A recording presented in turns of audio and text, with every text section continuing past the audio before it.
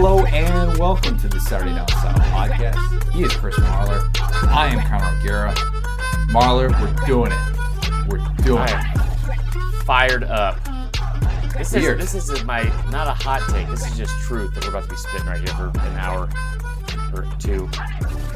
We have talked about this subject many a time, whether it's been debates down south or it just meant more.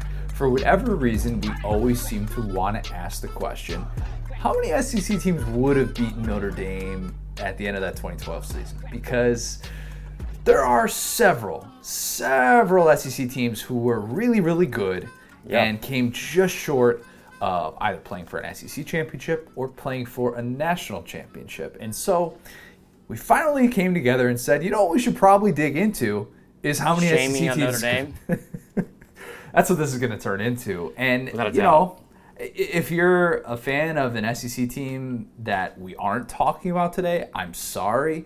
But maybe you can take solace in some good old-fashioned revisionist history of Notre Dame. Y'all would have beat them too. That's fine. We'll throw y'all in there. Or at least would have been close.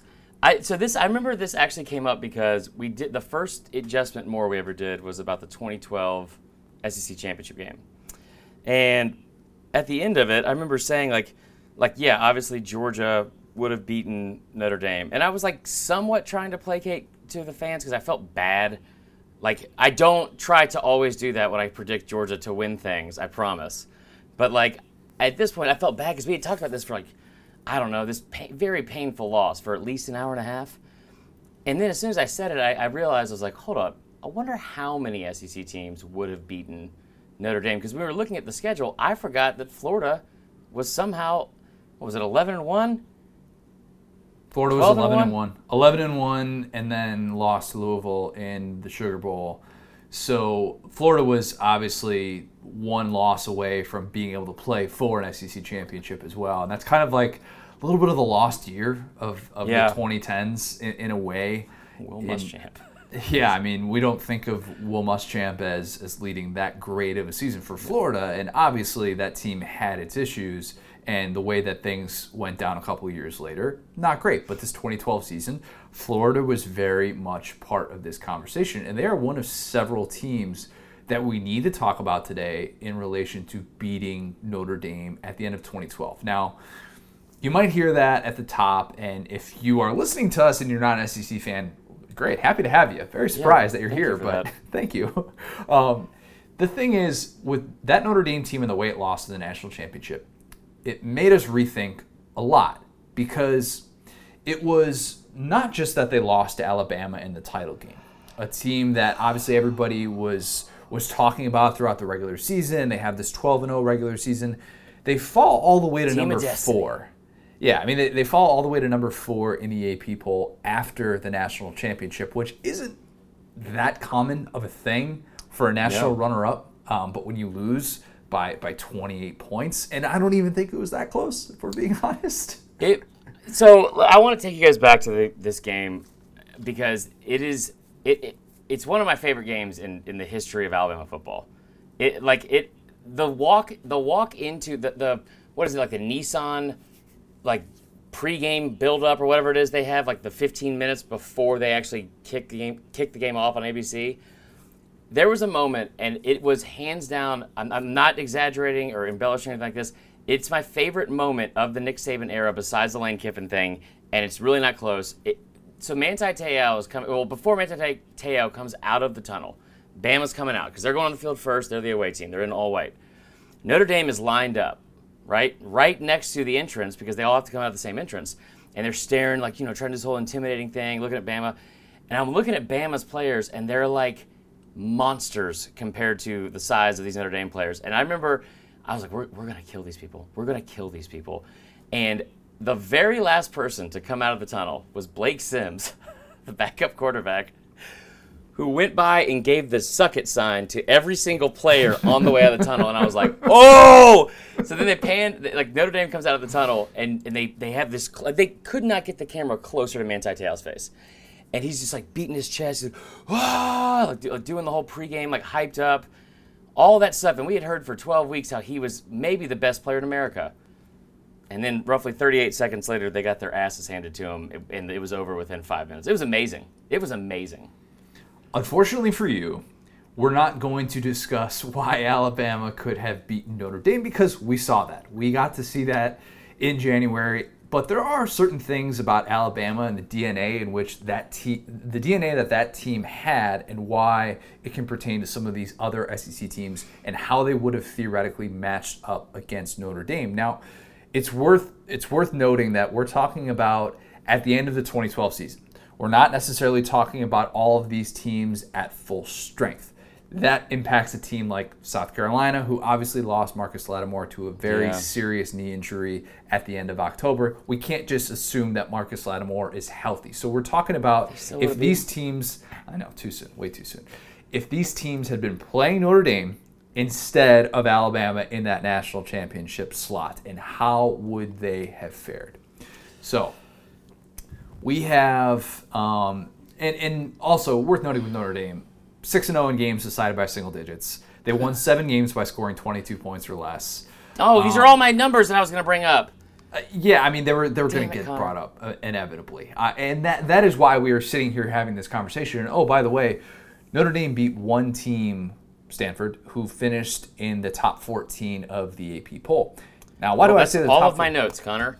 I'm sorry. You knew I was going to get there. I have 6.5 pages of notes here. You didn't think I was going to get to that? I have nothing to say for the rest of the show, so just go on. All right, this is a solo show from here on out.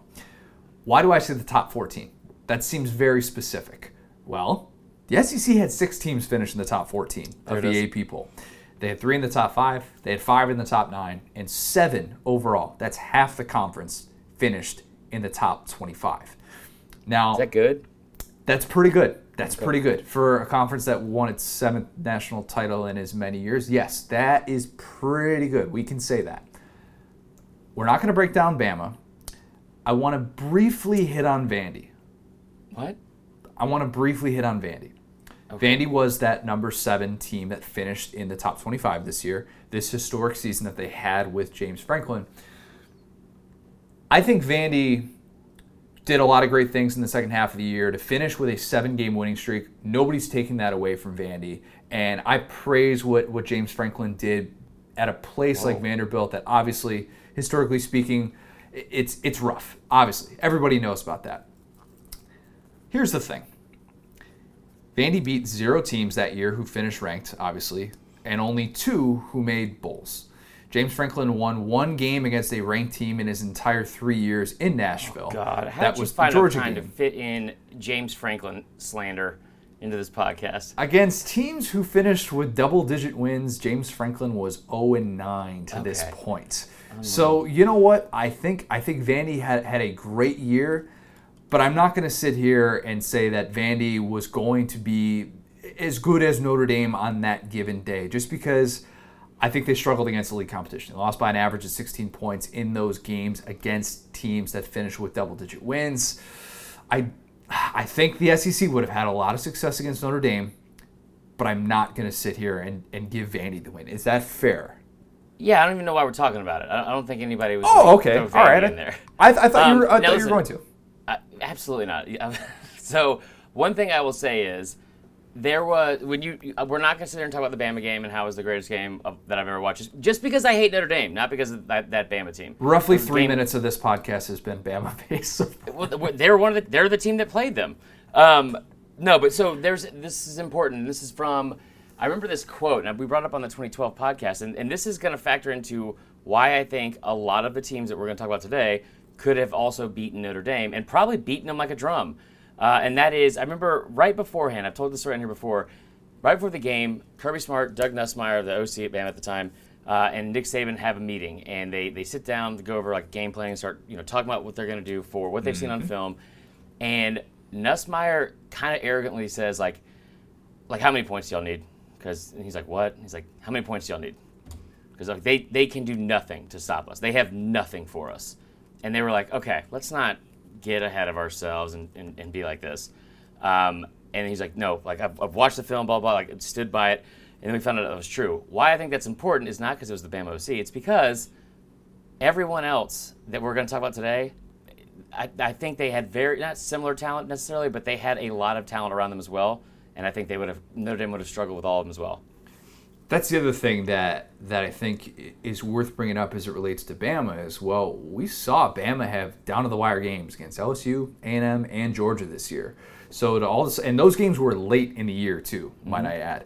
So then to turn around and beat Notre Dame like that, it makes us wonder, well, geez, what could those teams have done if they put up such a better fight against Alabama? And those games were neutral site, road game, and home game. So every variety. It wasn't like it was just Alabama on the road or something like that. So, yeah, there are 5 teams, in my opinion, that are worth really digging into.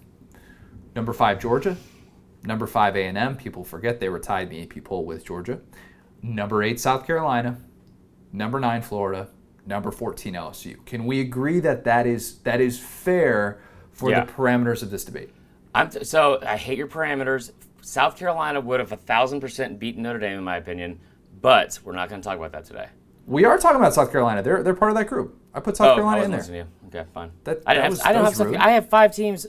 Oh, I see what I did. Cool. Yeah, I'm dumb. Counting is hard. Counting is hard. To tell me, it's South Carolina, but we're not going to talk about them today. No, we will definitely talk about South Carolina today. They absolutely earned the right to be in that conversation.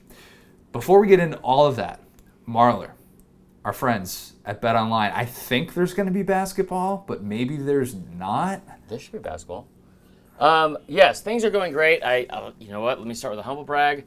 Finished 4th last night in a 972-person tournament with a $20,000 prize pool. That went well. However, as soon as we started this show, right beforehand, as I'm trying to finish up the last game before we start the podcast, whatever. Yeah, that's a pretty fair parameter for me to set for you.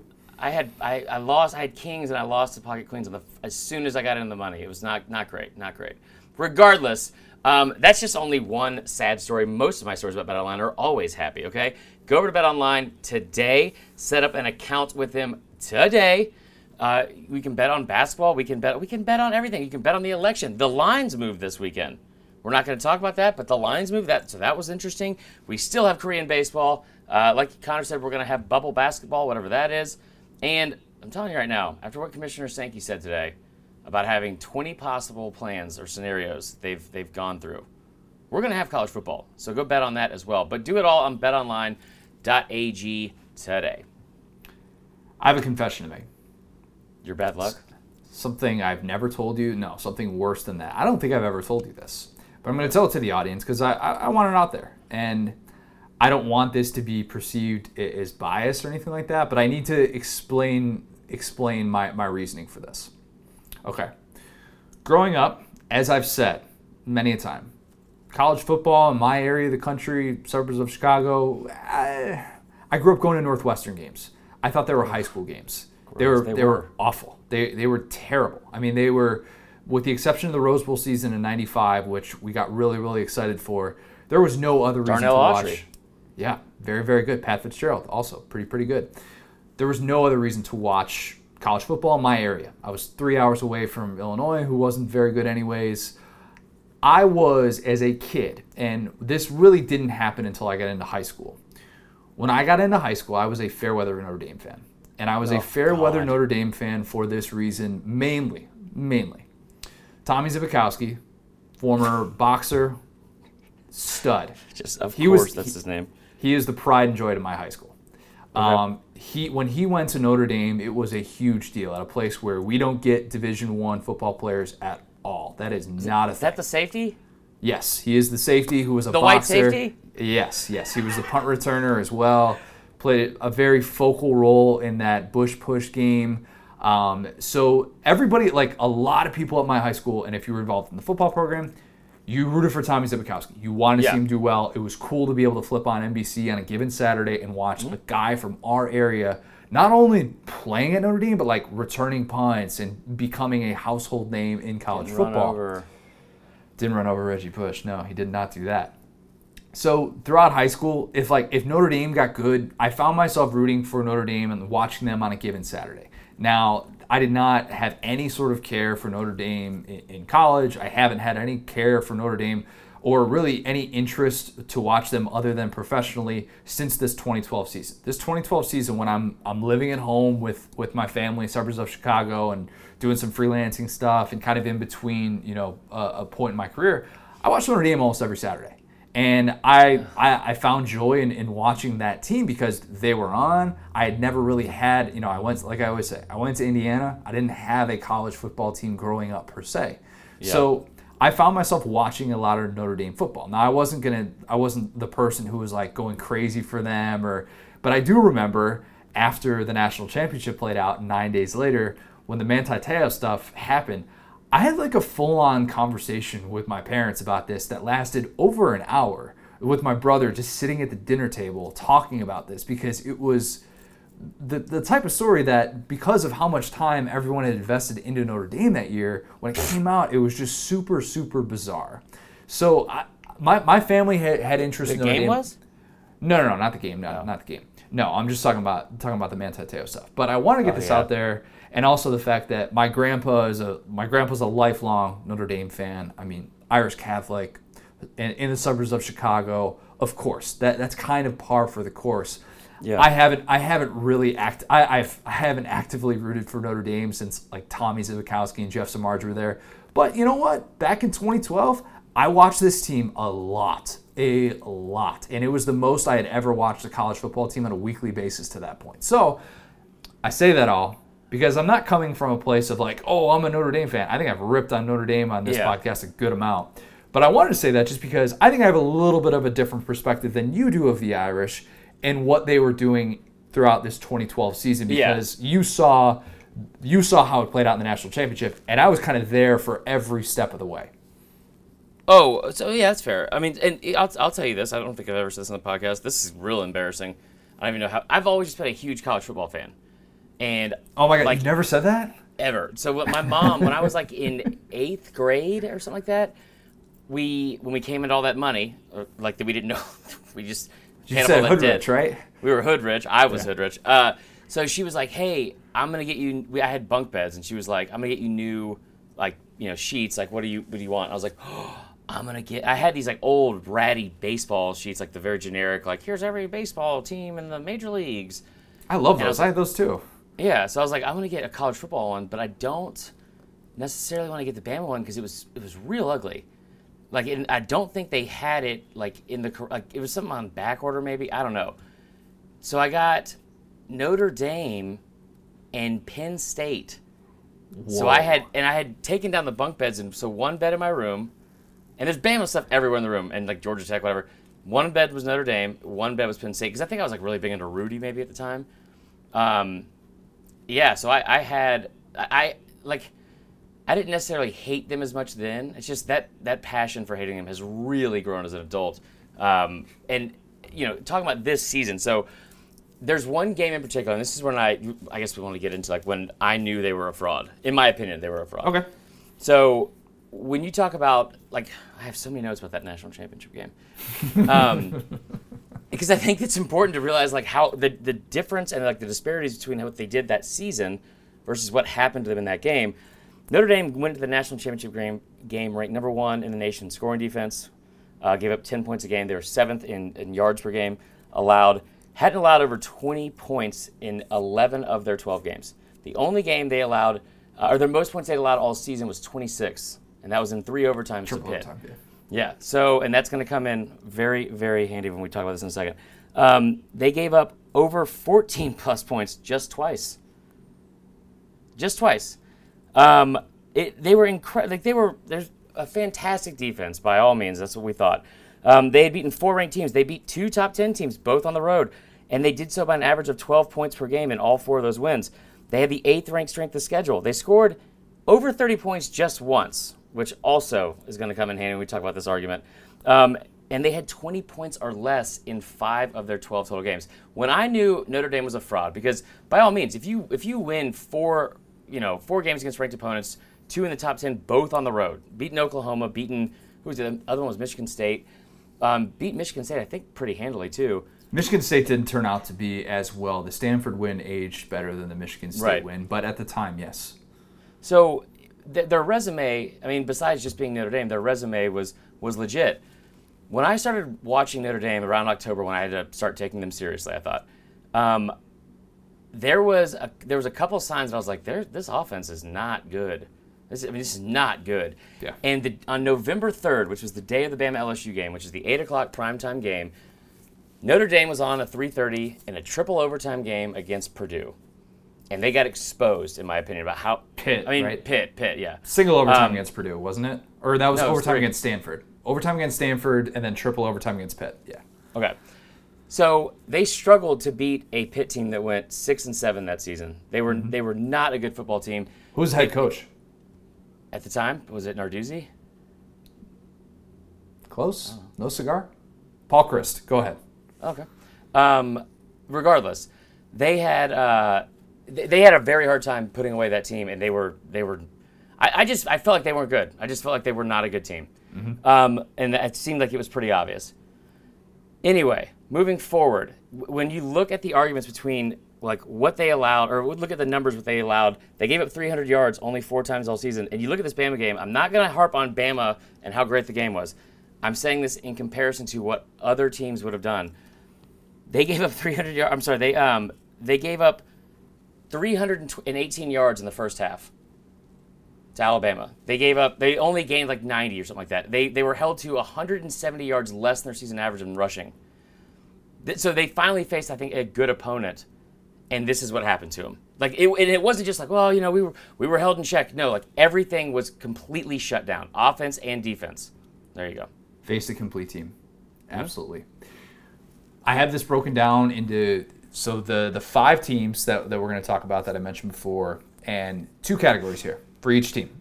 What would have fared well against the Irish, and what would have been a struggle against the Irish? So we're trying to keep this relatively balanced, and just to point out the strengths and weaknesses that each team would have had going into this game.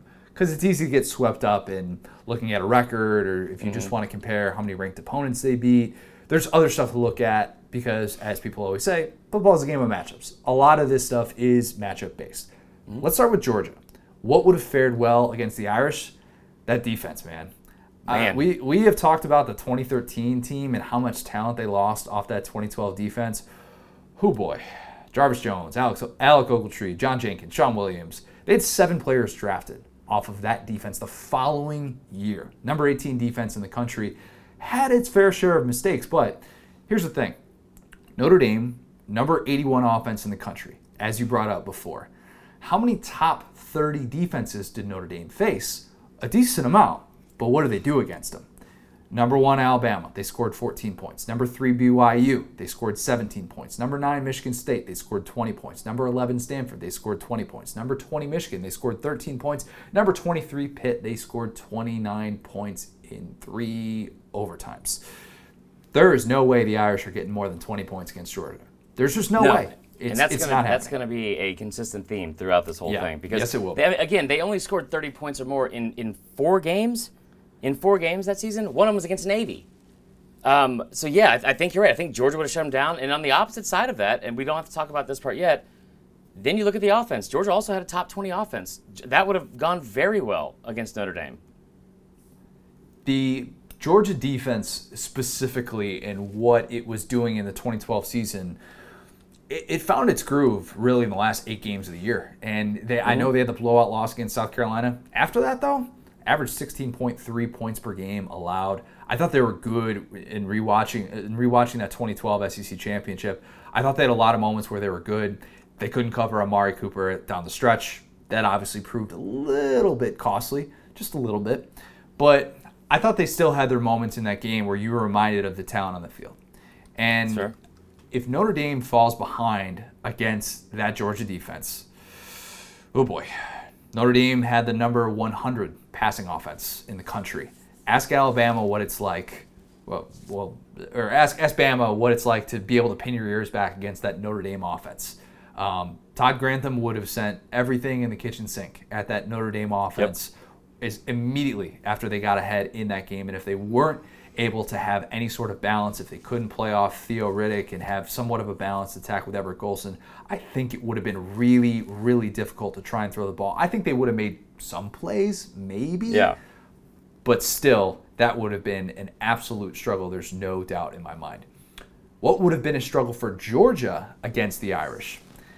Everybody knows. Every Georgia fan who's listening to this knows exactly what I'm going to say. It's Aaron Murray against elite teams. We know. It's the big-time game when you need him to be a special quarterback. You need him to be a game-changing guy. This year, in the 3 games that he had against teams who finished in the top 15, South Carolina, Florida, Bama, it was ugly. It was ugly. He had 2 absolute duds. The South Carolina game, he was awful. He was 11 of 31 for 109 yards and an interception. Florida, as we know, 12 of 24, $150, 1 TD pass, and 3 interceptions. And against Bama, I'd say he was okay. I'd say he was okay in a game in which he completed 18 of 33 passes, 265 yards, a TD, and INT. In those 3 games, completed 47% of his passes, averaged 5.95 yards per attempt, 2 TDs, 5 interceptions. Against elite defenses, or elite teams rather, he just wasn't very good. And, you know, at this point in his career, he's still only 3-10 against ranked foes. He didn't have an Amari Cooper to stretch the field, say what you want about the play calling, but it still comes back to Aaron Murray was unproven against elite competition. I don't disagree with that statement. I do disagree with Notre Dame being an elite team. Okay. I think that, like, I know it's easy to look back and say, like, well, you know, what happened in the bowl game. You look at their entire body of work. I know they had the 4 wins against ranked teams. What did they do against a team? Like, all of these teams that played, like you said, played Bama really close. I think that they kind of showed and exposed that this was not an elite team. This was not. I don't think they were a top 5 team at all. They were a top 10 team for sure. They were not a top 5 team. Where I'd push back is, go ahead. Where I'd push back is those are just top 15 teams that we're talking about here with Aaron Murray, and I understand that. Right. That yes, they definitely, Notre Dame's defense definitely showed it was not quite number 1 in the country worthy or all that, but you're still talking about there's a mental aspect of this, of guys who get psyched up for big time games, and that became a thing that followed Murray, and we saw in 2013 against LSU about how it just felt like it was a monkey off the back for him to be able to get that win in that spot, and what that meant for that kid, because he knew it. And he heard about it the entire offseason, and it followed him, and it still follows him to this day. And I think it doesn't even necessarily matter so much all the time. Do they have the 5-star talent to be able to line up with my guys, this, and this? It's, can I trust my quarterback to be mentally in the right place, or is he going to psych himself out for a big-time game? I think that's at least fair to bring up as we talk about Murray. Well, I will say this, too. If you're saying that Georgia's in the national championship game, that means they just had that big, what would have been a come-from-behind victory against Bama, and I think something like that would probably help and aid in his confidence a lot. Good point. Also, Notre Dame sucked, so there's that. Let's talk A&M. So Georgia, they would win, right? I'm going to get to that later. I have final scores for all of these games, and I'll get to them later. Okay. A&M. What would have fared well against the Irish? Johnny Manziel being Johnny Manziel would have worked out pretty well, I think. Just taking a guess. After that LSU loss, as we've talked about, A&M averaged 46.2 points per game. They won at number 1 Alabama. That was the only time during that stretch in which they were held to less than 38 points, and that was a win on the road against number 1 Alabama. 4 of those games were away from home. They finished with the number 4 offense in America. Who were the best offenses that Notre Dame faced? They did not face nearly as many elite offenses as they did elite defenses, which kind of tells the tale. They faced number 12 Alabama. They allowed 42 points. They faced number 16 Oklahoma and only allowed number 13. But it's worth at least bringing up that Oklahoma team that had a legit top 20 offense, A&M showed us in the Cotton Bowl that they could be shut down. And they totally shut them down, Landry Jones, in the the Cotton Bowl rather. So I had never seen Manti Te'o and that Notre Dame defense have to chase a quarterback like Johnny Manziel, and I'm not sure there was anything even remotely similar to Johnny Manziel in all of college football that would have been a fair comp. So yes, that A&M offense with Mike Evans and Ryan Swope and the great guys that they had on the offensive line, Luke Jokel, Jake Matthews, they probably would have had their fair share of success. So here's the thing, and I've said this repeatedly about A&M possibly being the best team in the country towards the end of the season. Yep. In their last 6 games, you know how many points per game they averaged? I just said it, 46.2. That was the first note I brought up. Okay, you took all my notes in the first 2 minutes. Yes. And now I have nothing. It's like an Easter egg hunt, and I'm just getting all the eggs, all the golden eggs. When you look at the similar opponents as well, with who A&M played Oklahoma, like you said, in the Cotton Bowl. I know you don't want to have a whole, every other podcast we've done, we've said we don't want to have the transitive property. Yeah, exactly. And now it's like, we're doing that here, which I feel kind of bad about, but at the same time, it's Notre Dame, so I don't care at all. It makes sense in a couple spots. If you're using it to base your entire argument, it's not quite as good. But I do think that's worth bringing up because obviously that's Notre Dame's best win. That win out at Oklahoma. And I have some more thoughts on that later. But all right, if saw A&M totally dominate them as well. Obliterate them. Yeah, I mean, I don't think you can sit here because then it's not like Notre Dame has the best win argument in their favor either. So right, and the fact that A&M was also able to hold that offense to only 13 points, which was similar to what Notre Dame was able to do. I think you're spot on with that, and I think the biggest thing is just from a tackling standpoint, and I'm not just trying to say this like, well, Bama ran over him. There was your boy. I thought about this earlier today. I was like, I don't remember who that white safety was, but he wanted no part of Eddie Lacy. And Tommy Zimkowski was not in that game in 2012. He was not there. So whoever their white safety was, number 9, several times just came up with nothing but air. And same with Manti Te'o, trying to tackle Bama's backs, and honestly receivers as well. But I just, from a physicality standpoint, which is what we thought Notre Dame was like their, identity from a from a defensive standpoint, it wasn't there. And I think trying to keep up with, man, you got to think about too, again, if A&M had somehow reeled off however many wins they needed at the end of the season to get there, how much confidence they had already going into the end of the season, and you got Sumlin, you have your boy Cliff on the sideline as well, and Manziel, they would have put up 50. That's the one thing. One of the things I give pause to is actually Kingsbury wasn't on the sideline for the Cotton Bowl because he had accepted the Texas Tech head coaching job. So he wasn't the offensive coordinator that day, but they still scored 41 points against Oklahoma. Right. So I don't know how much that really factors into the equation. What wouldn't have fared well against the Irish? Hear me out on this. This is a little bit weird. I'll admit that. The Manziel hype train was probably the only thing that could have outshined the Manti Te'o hype train. True. Now, remember that we did not find out about the hoax until 9 days after the national championship. I say we did not find out about that because Manti Te'o knew about this for a month. And so when he finds out about this before the Heisman ceremony, and there's a great timeline that Paul Meyerberg of USA Today has, if you want to look it up, if you're curious about it, he kept this thing kind of under wraps for about a month. Notre Dame hired a private investigator after Christmas to look into all of this to confirm that, Manti Te'o got a phone call from his girlfriend who was supposed to be dead, and it was the sister saying that she in fact wasn't dead, and that the funeral that they had talked about in September and the season that he had dedicated to, that he'd lost his girlfriend and his grandma within a 4-day stretch, it was He gave her a game ball, Connor. He gave her a game ball after a win. This though was such a national story, just the story of his girlfriend, where it was common knowledge for college football fans. I mean, my mom knew about it. I mean, if that's not telling you how big this thing was, I mean, it was very, very well known, and we remember it for the hoax and what came out after the national championship. And so here's why I bring this up, because that was so much more interesting, the pre-hoax stuff, just this Hawaiian hero is playing for Notre Dame. Notre Dame's going to maybe win its first national title since 1988. Notre Dame was so much more interesting at that time than Bama going for its 3rd title in 4 years. And so all the attention is on Manti Te'o and this Heisman runner-up season.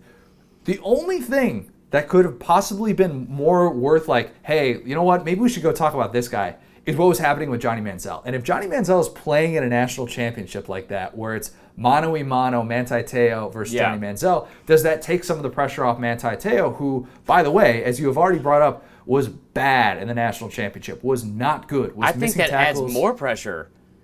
I mean, he's the heart and soul of that defense, and you saw him chasing around with that 4.7 speed around Eddie Lacy's.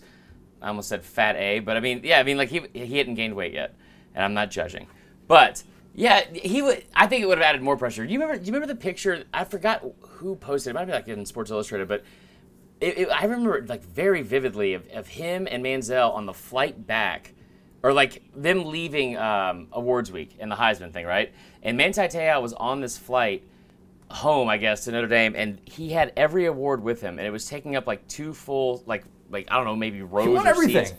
He won everything. He won like 8 awards, right? He won like everything except the Heisman. Anyway, yeah. I think it would have added more pressure to him. I think he already had a lot of pressure on him because of his fake girlfriend that died, and that like.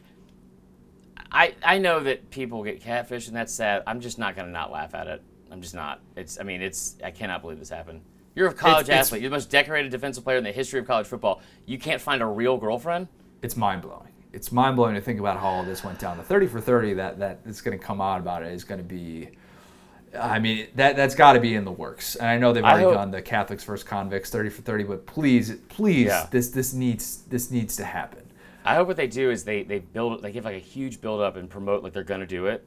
And the day it's supposed to air, they find out that they weren't filming anything the whole time, and it was all fake. No, I want the doc. We're spoiled now with these docs. I know, but I don't care. That's not worth making a joke about. What do you think about A&M's last 6 games on offense?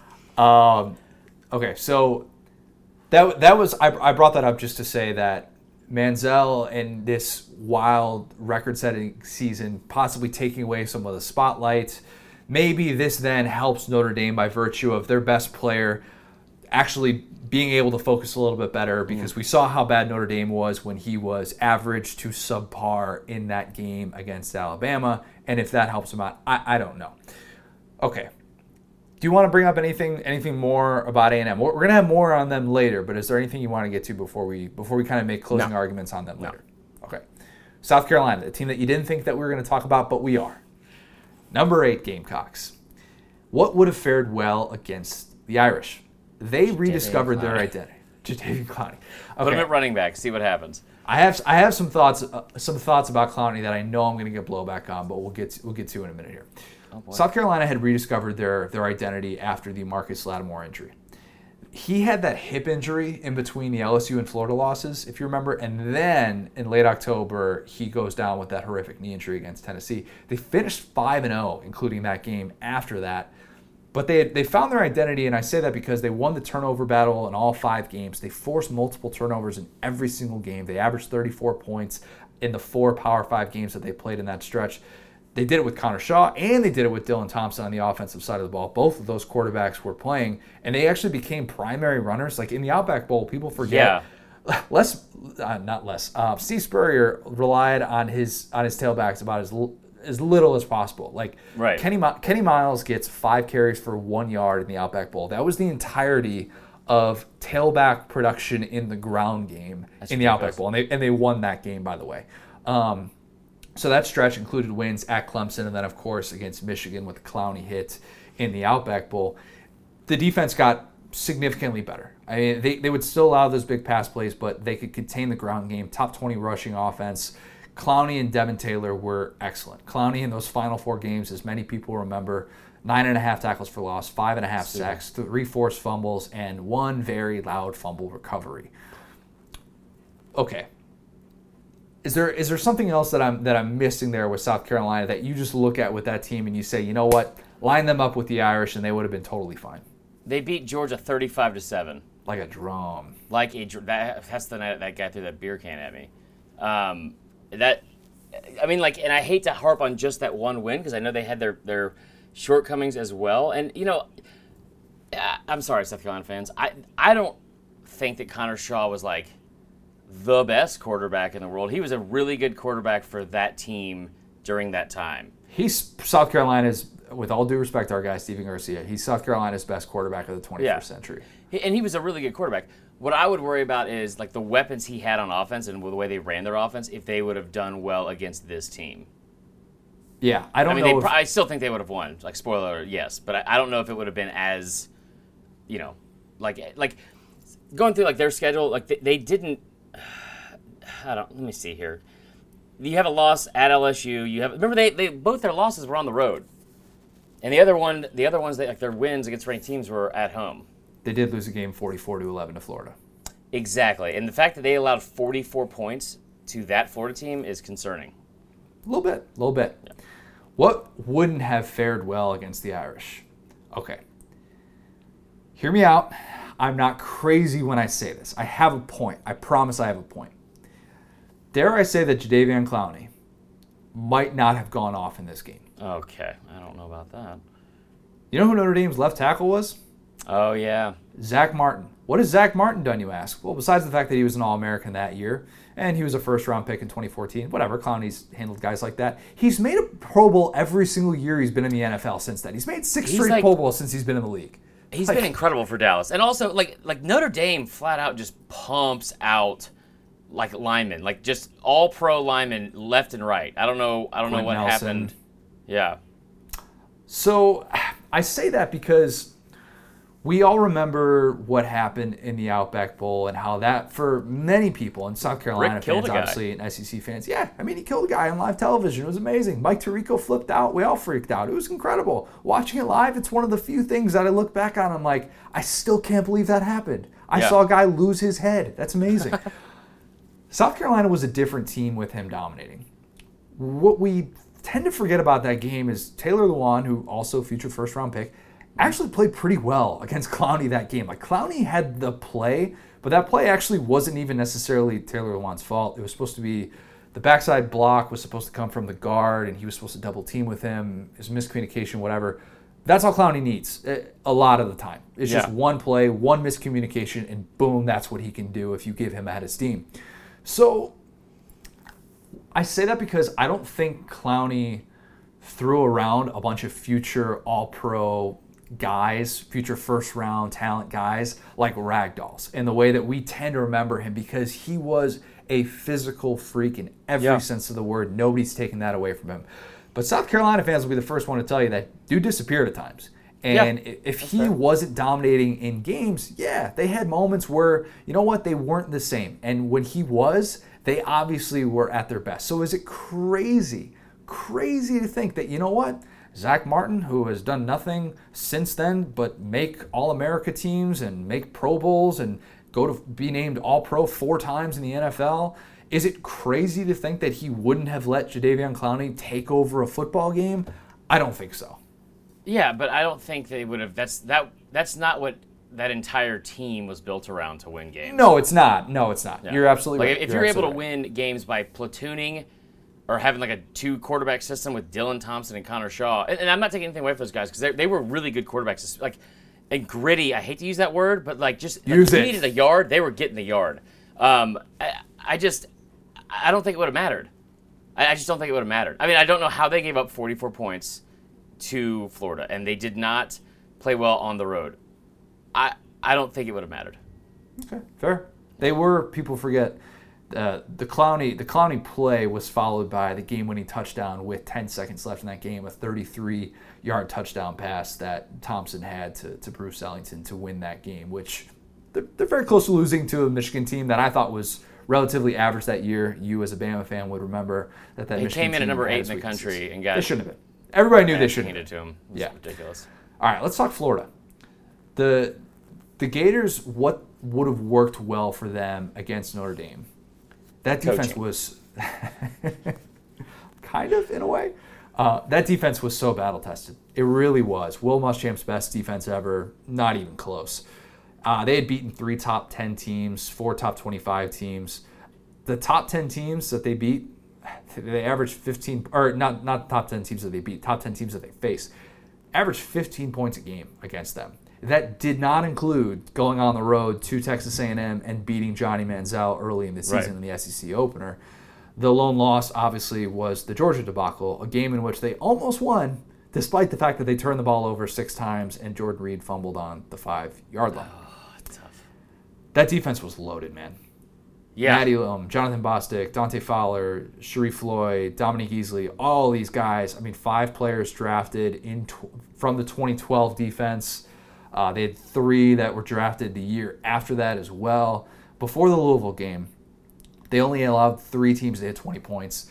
Florida State only got to 21 points because E.J. Manuel had a garbage time touchdown run as time expired in that game that they still won by 2 scores. Then Louisville happened, and they scored 24 points in the first 27 minutes.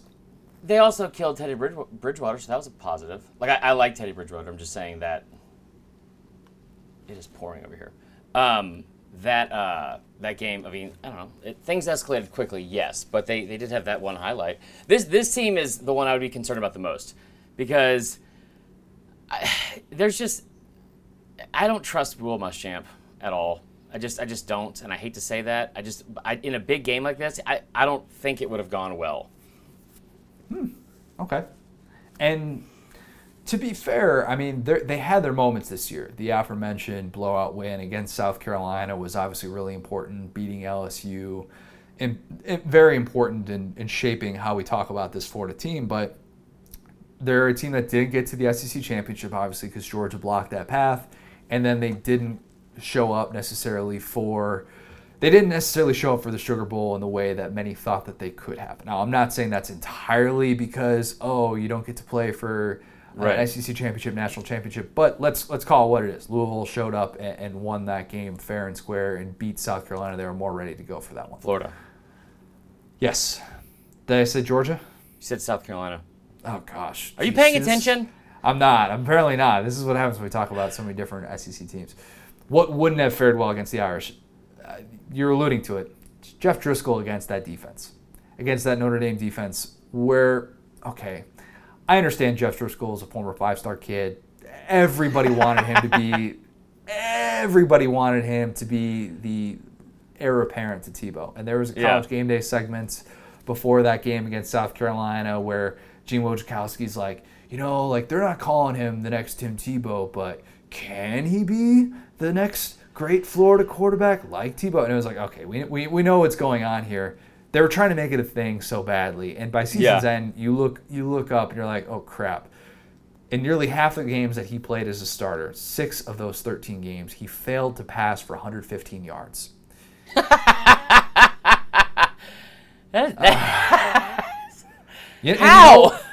That he was held under 100 4 different times. Oh, my God. Yeah. He was not the guy that was going to lead you to a 2-score comeback victory. How do we know that? Because he didn't get a 2-score deficit until that Louisville game. Yeah. I mean, that's amazing to think about in itself. The games that he was really forced to throw late, Georgia, Louisville, both of those, because people forget he was injured against Louisiana Lafayette, the game that had the wild, wild ending.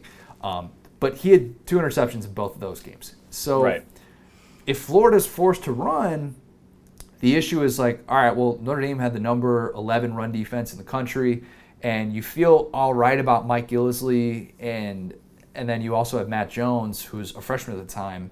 Can they be the Yeldon and Lacey? I don't know. Notre Dame had allowed the fewest rushing touchdowns per game of anyone in the country. I don't know how Florida would have sustained offense, but it would have been a very low-scoring game no matter what side it would have gone to. I think you're spot on. Like, would they have been able to sustain offense or get enough offense early on, like we saw in the national championship, to put them away? And I just don't know if that would have happened. They were super similar, though. If you actually look at Florida compared to Notre Dame that year, really, really similar in terms of their identity. Yeah. Really strong defenses who had first-year starting quarterbacks, dual-threat guys. Notre Dame has Golson, Florida has Driscoll, and they would much rather win games 17-10 than 34-31 or something like that. And they were very, very much concerned about leaving the game up to their quarterback to go win it at the end. And both of those teams had moments where they played down to their competition, and you're like, man, is this a top 5 team, or is this even a bowl team? Like, this is just ugly. But I will say this: that team winning 11 games and going 11-1 and finishing like they ended the regular season or going into bowl season ranked 3rd in the country. That is the most forgettable 11-win team I've ever. Yes, sorry, Florida fans. If you were asked in Stump Marler to name all of the SEC's 11-win teams of the 2010s, I bet that might be the last team that you name. So I know it now because we've talked about it so many times and it surprised me so many times. But yes, you're 1,000% right. Man, LSU, who finished the year number 14, was coming off of that incredible season in which it didn't necessarily end so well, but came into the year number 3 in the country. What would have fared well against the Irish?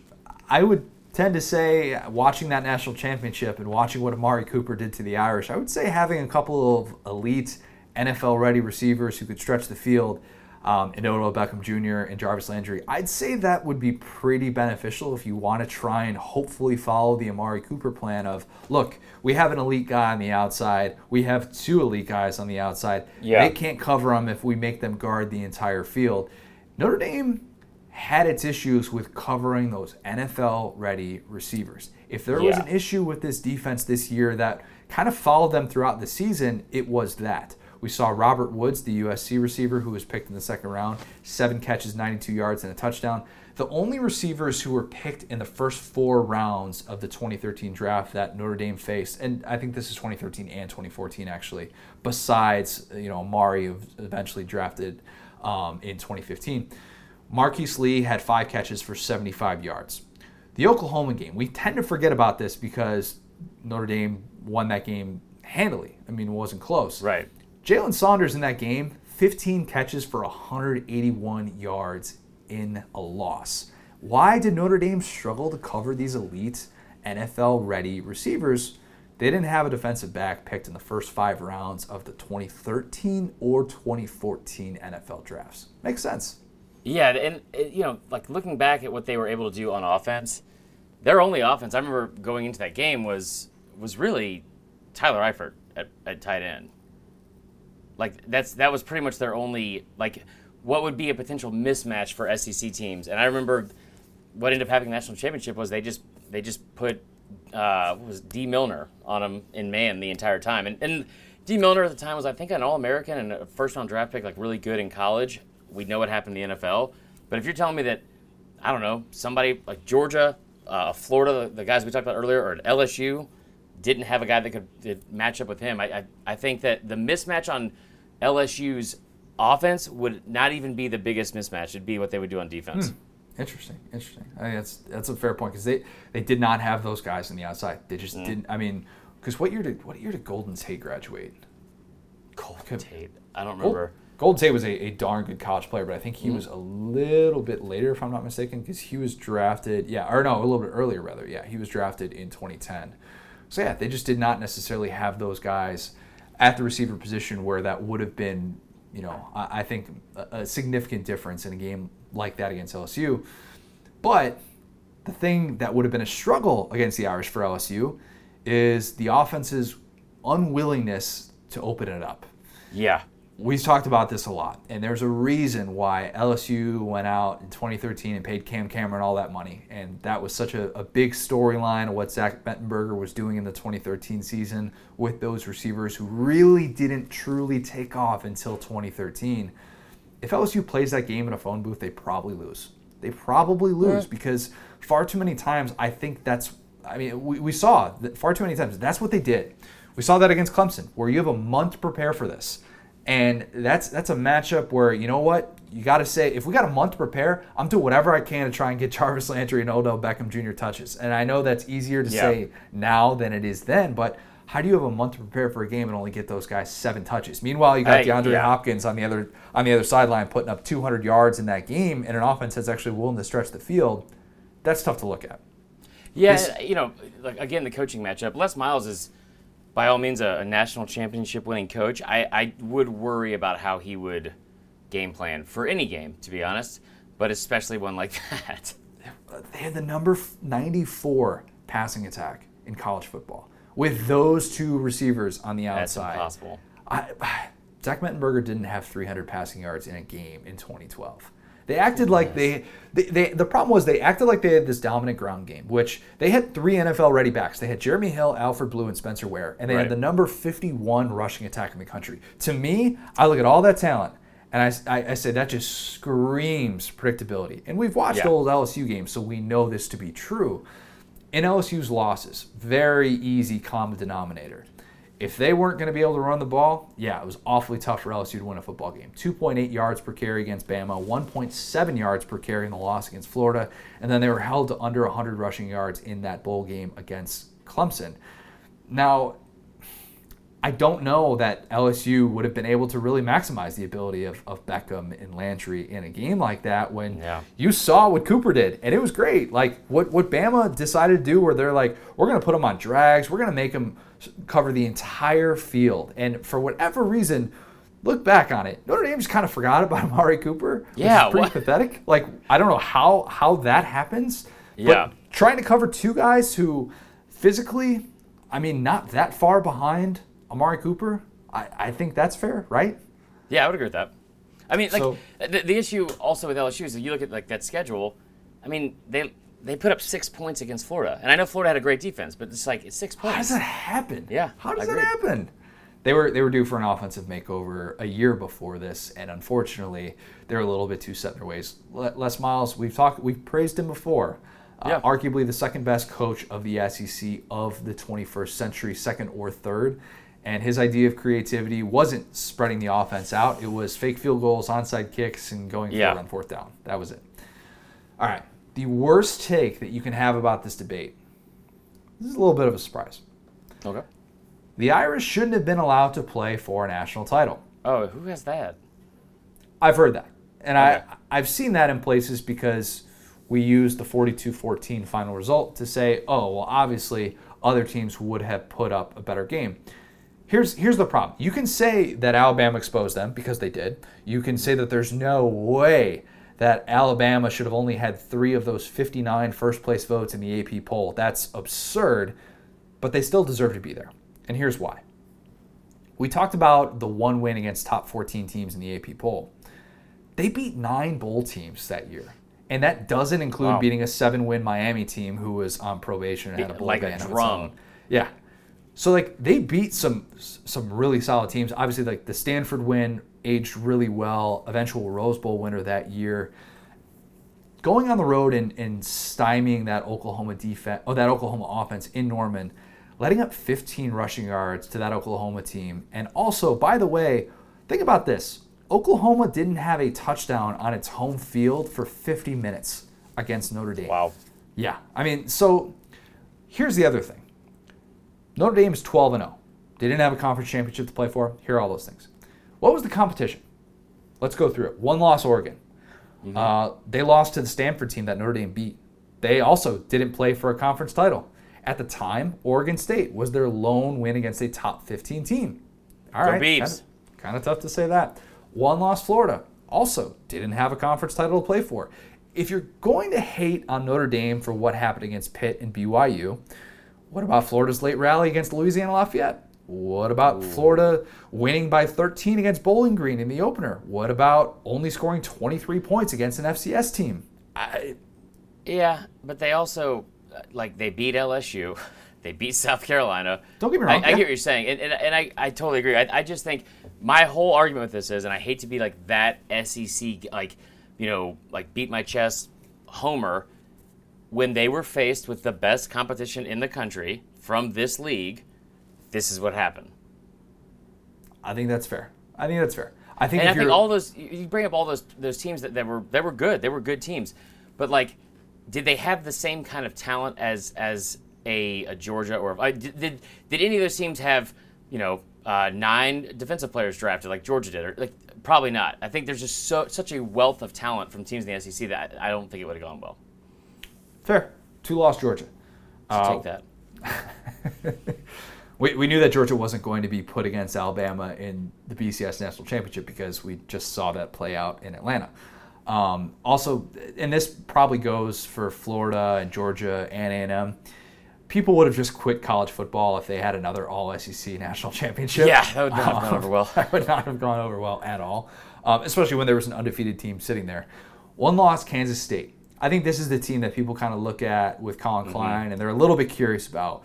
But what they might forget is that Kansas State was 2 weeks removed from losing 52-24 to an unranked Baylor team. And their only win against a team inside the top 15, a 5-point win at Oklahoma, who Notre Dame beat by 17 points. Right. So you're starting to see here, it's not like there were 6, 7 teams who should have been in ahead of Notre Dame or anything like that. You can say they weren't talented. They weren't talented in the same way that an Alabama or Georgia or A&M, whatever. But to say that they shouldn't have been there altogether, in my opinion, I think it's a bad take. Yeah, I don't even know that was a take, so I wouldn't agree with that. Okay, fair enough. Yeah. Fair enough. The thing that I didn't know / forgot about until researching this, how big that Oklahoma win was for Notre Dame. Yeah. And what was sandwiched around that specific win is amazing to think about. Where you're a week removed from nearly losing to BYU at home, and look at what's the 2 games before this and the 2 games after this for Notre Dame. The 2 games before this, you have the overtime win against Stanford, and then the 3-point win against BYU, where you have to score a fourth quarter touchdown to beat BYU at home. 2 games after Oklahoma, you have the triple overtime win against Pitt, a team that won 6 games and was 4-4 at the time. You only scored 21 points against 2-10 Boston College. Sandwiched in between all of that, though, is this game at Oklahoma, where you're an 11.5-point dog. That game is in late October. Yeah. And as much as we talk about how everybody kind of fell in love with Notre Dame and they became such a popular storyline, that was supposed to be the end of it. It was supposed to end right there in Norman. I didn't think they were going to win that game. 11.5-point favorite, and all Notre Dame did was flip that result by, that's a 28-point swing that we're talking about. So agreed. And I remember, once it started to catch steam, this was a big game. I think it was like the primetime game on ABC, right? I think it was a primetime game on ESPN or ABC, but it wasn't on NBC, obviously, because it was in Oklahoma. Yeah. Very surprising, very good win for them. Thing I also forget, Mike Golick Jr., he was the center on this team. I always forget that just because I think of him as much older than I am, but he's my year in school. I think Mike Golick Jr. looks a lot older than me. I don't know. Oh, wow. Is that fair? That's rude. I don't know. It's really he's balding and stuff. I think he just looks older. What the hell's wrong with you? I think he's just older than me. I don't know. I've always looked at him in that because he's credit to him because he's done a fabulous job with his career, being able to build up and not just necessarily rely on, hey, my dad hosts a nationally syndicated radio show, because he's done a good job at making a name for himself. Yeah, it helps to get the job for sure, but I think Mike Golick Jr.'s done a fine job. I'd agree with that. All right. We have gotten to the key part of this discussion, and I have a guess where you might stand on some of these, but do you want to go through each of these teams and say who you think would have beaten Notre Dame? Yes, I do. Alabama, Texas A&M. You sure? You sure about Bama? Yes, I'm positive on that one. Okay. Texas A&M, LSU. I'm sorry, Texas A&M, Georgia. For sure. Those 3 for sure. I agree. And then I would also throw in LSU because of the defense. And I would put in South Carolina over Florida. I don't trust Florida's. I just don't trust Will Muschamp. I still think Florida would have beaten them, but it would have been the worst national. It would have been worse than 9-6 game. It would have been like 3-2 or like a baseball game. It would have been like, well, they won 7-5. Like, how the hell did they get those 2 points? Wait a minute. So is your final answer all 5? Yes. Wait, so including Bama, 6? Yes. So half the league. Nearly. Nearly half the league. Not a single one of them. I would say maybe honestly, Florida is the only one that I would. You know what? I'll take Florida out, but every other team I think would have beaten them. Okay, so final number. Yeah. Final number is 5. Okay. Mm-hmm. All right. I think that I have a tough time. Like I said, with Georgia and A&M, those are the 2 that I look at and think, I think they would have won by double digits. I have Georgia 35, Notre Dame 21, in a game that, yes, I have my concerns about Aaron Murray getting psyched for that, but you also got to remember Todd Gurley, Keith Marshall. You know what? You can rely on those guys. Bama showed us against Notre Dame. When you got a solid 1-2 punch at tailback and you know what you're doing on that side of the ball, you should be fine. And I think they would have been able to have at least some success running the ball. They were darn good as a duo at the end of that 2012 season too. Where in the bowl game against Nebraska, they combined for over 200 yards, had a couple scores. They were great when healthy together. So yes, I do think that Georgia would have gotten ahead. They would have been able to pin their ears back in that game, and they would have been able to win that game somewhat comfortably. Yeah. A&M, I think, would have been lopsided. I really, really do. Without I think doubt. that would have been. I think that Manziel, even if he had had that increased attention going into that game, and if Notre Dame benefits a little bit more from not having all the attention on Manti Te'o, I still think that offense and what it was doing at the end of the season was special. And even if you don't have Cliff Kingsbury on the sidelines, man, I just think that defense was not going to be able to hold up with somebody of Manziel's caliber, where you had so many different guys who could stretch the field, and Ryan Swope and Mike Evans, and this A&M team that just looked like it could do no wrong in the latter half of the season. So Completely agree. Yeah, I have A&M winning that 45-17. I think it would have been I honestly think that A&M would have beaten them worse than Bama did. Really? Okay, I have the same exact margin of victory. It might not have been like they wouldn't have pulled away as the same in the same way, but like, yeah, I think it would have ended up being about the same. It gets tricky everywhere else. I think all three of the other games I look at, and I'm thinking one score close games. I really do. I think that Florida is tough for all the reasons that you mentioned, because the concerns are there. They are absolutely there. And I have no idea how that's going to look if Florida's down a touchdown late and they need Jeff Driscoll to have a 2-minute drive at the end against the number 2, I guess at the time, number 1 defense in the country. Right. That's a tough thing to have to sit there and predict. But I'd give Florida the edge to win that game 14-13, because I think they would be able to get just a little bit going with that 1-2 punch that they had at tailback if they were willing to rely on Matt Jones as well, the freshman who had shown promise that year, and Mike Gillislee as well. So I think that Florida could have found a way to win that game. But I think LSU and South Carolina lose nail-biters. I think they lose really, really close games.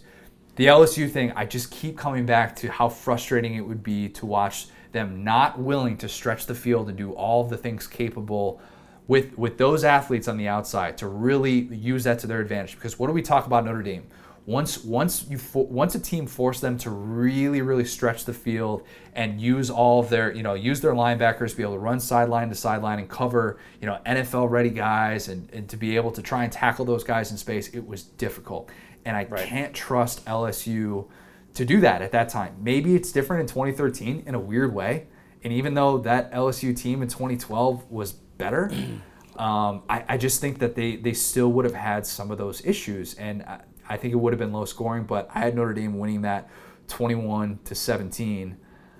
South Carolina, I went back and forth. I really, really did. And man, if you ask me to pick them 10 games, maybe they split 5-5. I really think that'd be possible. Yeah. But it's not just the Zach Martin thing that I brought up about, kind of keeping Clowney at bay. I think if they have Lattimore, they win. I think if they have that kind of balance, but I think against Notre Dame, you still had to have balance. And Bama had that balance in the national championship. And McCarron made some big-time throws in that game as well. And, the running duo was dominant, of course, as we remember, with Yeldon and Lacey. But I still think that you have to have more balance than what they would have been able to have. And so if you're just relying on Connor Shaw or Dylan Thompson to be your source of running against Notre Dame, I don't think that's quite as successful. So I think that game would have gone down to the wire, but I think Notre Dame would have found a way to win 24-21. So I guess my final answer, I still would have had 4 SEC teams beating Notre Dame. I mean, that's still. I mean, and maybe you're right. Maybe you're right. Like I could see there are 3 teams, including obviously Bama, that would have. It wouldn't have been like hands down. Like just the A&M thing, Georgia. Yeah. I think Georgia would have put up the same amount. Like not maybe 42-14, but it wouldn't have been close. I mean, like you said, like it would have been that defense and that offense with Todd Gurley. Like you saw what Eddie Lacy did to him. Imagine Todd Gurley, what he would do to that defense. I just those 3 teams would blow them out. I would expect. I mean, you're talking about Steve Spurrier versus Brian Kelly. I love that matchup with South Carolina. I absolutely love that matchup. What? That Spurrier versus Muschamp didn't work out that year. So what? I mean, I'm just saying, 44 to 11 happened. You think if you gave Steve Spurrier 40 days to prepare for Brian Kelly's defense, they wouldn't have done something? I mean, he would have. Will Muschamp, he probably could have figured out long division and how to beat that team in the 40 days. Maybe. I don't think that defense was as bad as you're building them up to be, because it wasn't just Teo. They were good in the front seven. They were good, but they had Stephon Tuitt, and I told and you Lewis that they Nix. didn't. Yeah, but they didn't play any top offenses to compare it to anything. Oklahoma was the top offense. Was the offense that showed, all right, hey, they're doing this in a road atmosphere. I know the Oklahoma offense had some issues. It wasn't nearly as good as what we came to expect from Lincoln Riley in the later part of the decade, but the defense was still good. It wasn't a bad defense by any stretch of the imagination. You don't play that many capable Power 5 teams without having some sort of a clue. And I've gone too long without saying this, but Bob Diaco was the defensive coordinator of that defense. And if you don't know who that is, you need to look up the civil conflict, because it is incredible. The long battle of UConn versus UCF and the manufactured rivalry. What? Oh, yeah. You've never gone down that rabbit hole? It's fascinating. I have not. Yeah, as soon as you get off this, you need to look up civil conflict. It's great stuff. Okay.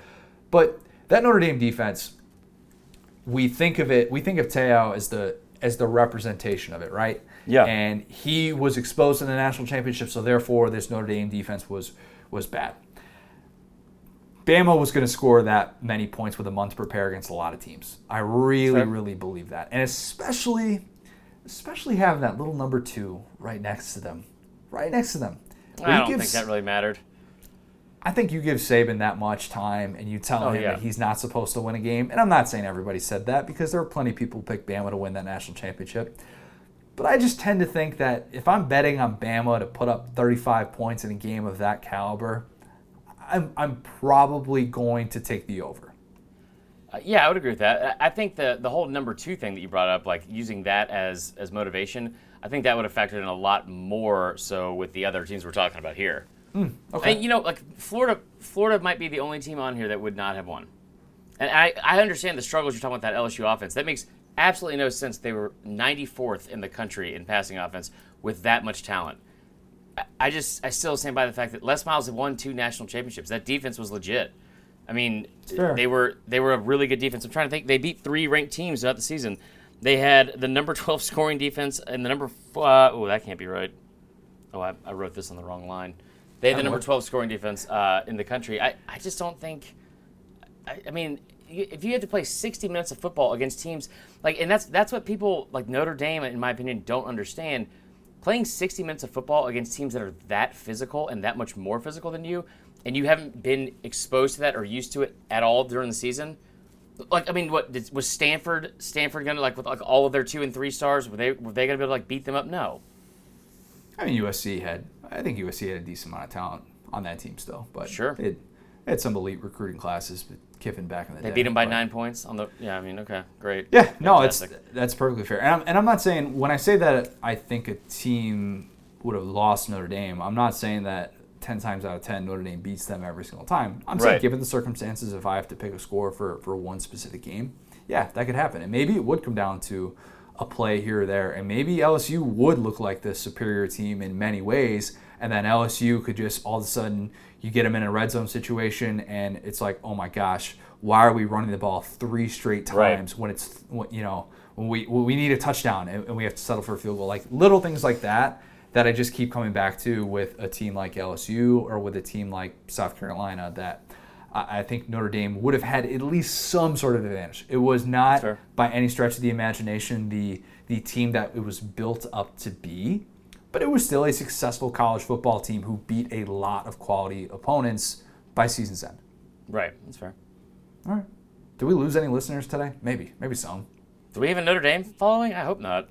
No, I don't think so. But here's my fear with this. We're going to get some sort of Notre Dame, like an SB Nation Notre Dame site or something like that, who's going to pick this up and be like, look at this SEC podcast talking about how many teams would beat Notre Dame. Here's what they left out. I'm like, I guarantee you, I brought up every single pro Notre Dame thing that would be made in some sort of aggregation article. So go ahead. Somebody will, one Notre Dame fan in the world, mark my words, will make a comment about Notre Dame's record against Alabama all time after this. I will bet you almost anything. You got to factor that in because people who were playing a game in 2012 certainly remember what happened in 1945. They do. You got to remember that. Notre Dame's the worst.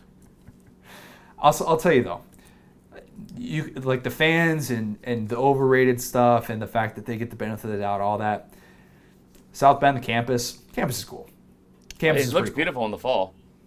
Campus is it's cool. It's a cool place to be. The stadium looks like it sucks. Yeah, I mean the stadium itself is it kind of is what it is, but it's such a throwback feeling when you're inside that stadium and you look around. It's that straight up bowl, and not to go all Rudy here and say this is the most beautiful thing these eyes have ever seen. Not going to say that. Not saying that. That's Wrigley Field. Come on, what do you? Okay, that's fair. But there is a certain piece of pageantry with Notre Dame that when you go there and you kind of see it and you look around, you're like, all right, even if you're the biggest hater in the world, you can admit it's pretty cool. And this is what college football is all about. Yeah, I would definitely agree with that. I'm saying listen, Notre Dame, if you want to not get hated on, it's like Bama with like when people want to talk about like their scheduling and how awful like the scheduling is, or like Georgia not winning a national championship. So Bama goes out and schedules like all these like future games. Georgia's like, in my opinion, knocking on the door of a national championship. If you don't want to hear all of that, slander and that like trash talking about your team, about things that are true, then go out and change them. So if you show up to a national championship or I don't know the college football playoff and go play a Clemson team that I'm pretty sure like that was like a 3-point spread going into that game. Like it was supposed to be pretty close. Yeah. What happened in that? It was like 30-3. I mean that game was over at halftime. I just, you have to do something in big games, something of note at some point. Instead of otherwise, if you're going to have these 12-0 seasons and then getting your ass kicked like they're doing, they deserve all that. That's basically like let UCF play in it. Other than them, if they're going to do that, I think Notre Dame is going to have a very, very long time without a national championship. And I say that just because I think college football has changed in a way that they haven't been willing to change with it. I think not joining a conference has hurt in the long run. Stupid. I really do. And I think that not necessarily getting the same sort of – and I get that they get the NBC stage and all that stuff, but not necessarily getting the same type of revenue that they could have been getting in the Big Ten or the ACC or the SEC, anything like that where – I think that they would have been able to benefit from a recruiting standpoint more, and I still think it's a little bit the quiet thing about Notre Dame that not everybody wants to talk about is that it's actually kind of difficult to recruit there. Yeah, the academic standards are out of control. That's why Urban Meyer didn't go there. Yeah. Urban Meyer doesn't want to have to work around all that stuff, and it's easier to do that at a place like Florida than it is at Notre Dame. And that's just a fact. So you talk about this season, especially in 2012. It was Everett Golson, right? Everett Golson, the quarterback. He was a true freshman. Had an outstanding season. He was a redshirt freshman, if I'm not mistaken, because he went to Florida State in 20. No, actually, you know what? He had the 1 year where he missed the entire season. He might have been a true freshman. Okay. He was a first-year starter, regardless. He had a fantastic year, and people were already talking about him being like 3 or 4 years from now, he's going to be a top 10 pick in the NFL draft, and he looked the part. I mean, it's just like very strong-armed black quarterback that led Notre Dame to a 12-0 season as a freshman. Like that's tough to do. You talked about the resume. I get like the numbers were all there. They were inflated as hell, but they were all there. But I mean, that kid was kicked off the team like a year, like within the next year. No. You have that wrong. He wasn't kicked off the team. He had a season-ending injury, and then he played the year after that. Are you thinking of Malik Zaire? No, who got? Well, maybe I guess. Who was the quarterback that got kicked off the team because he got caught for cheating? Because he started. Wasn't Tommy Rees? No.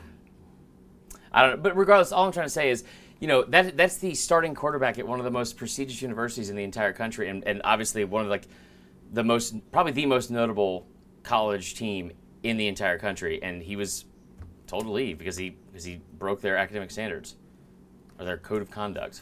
Are we sure that was Everett Golson? I'm almost positive it was. I could be wrong. I definitely could be wrong. But, like, I know for a fact they had a starting quarterback that was kicked out of school for something.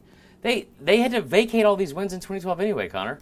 Yes, they did. They definitely did. So, technically, I was talking about, all these wins that they had against bowl teams, and that doesn't even count. So, yeah, you know what? Golson was suspended for academic violation. Thank you. Sat out the entire 2013 season, but he played after. Oh, so he just sat out for a year. But that's, I'll be honest, that doesn't happen at an SEC school. Yeah, ever. Doesn't. Nothing. Good call on that. I don't know why I was blanking on that, but you're 100% right about that. All right.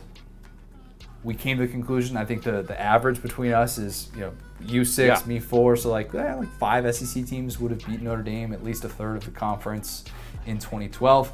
Let us know what you think about this. Kind of a different type of podcast for us in a way. I know we've talked about this a lot, but we have a different schedule for this week. I am actually going on a quick little vacation down to Dunedin. We're going to spend some time on the Gulf Coast for a couple days. So we are going to be recording It Just Meant More. That is going to be coming out this weekend, but we are, as of right now, there are no plans for Casual Friday, if I'm not mistaken. There are not. Okay. So do not freak out. That's not showing up in your feed or anything like that. You didn't miss an episode. I'm just taking a very, very needed vacation. For real, man. So hope everybody is doing well, getting through all of this, continue to wear a mask, all those things. I bought a Tampa Bay Bucks mask, old school Bucks mask over the weekend because they look cool and they were selling them. They had all these different logos. I was like, I'm a sucker for the '90s logos. You know that. That's fair. But yes, we will be back on the normal schedule next week, and look out for It Just Meant More this weekend. So, Manti Te'o, Lene Kekua, what do we need to do? I just ghosted you. Bye!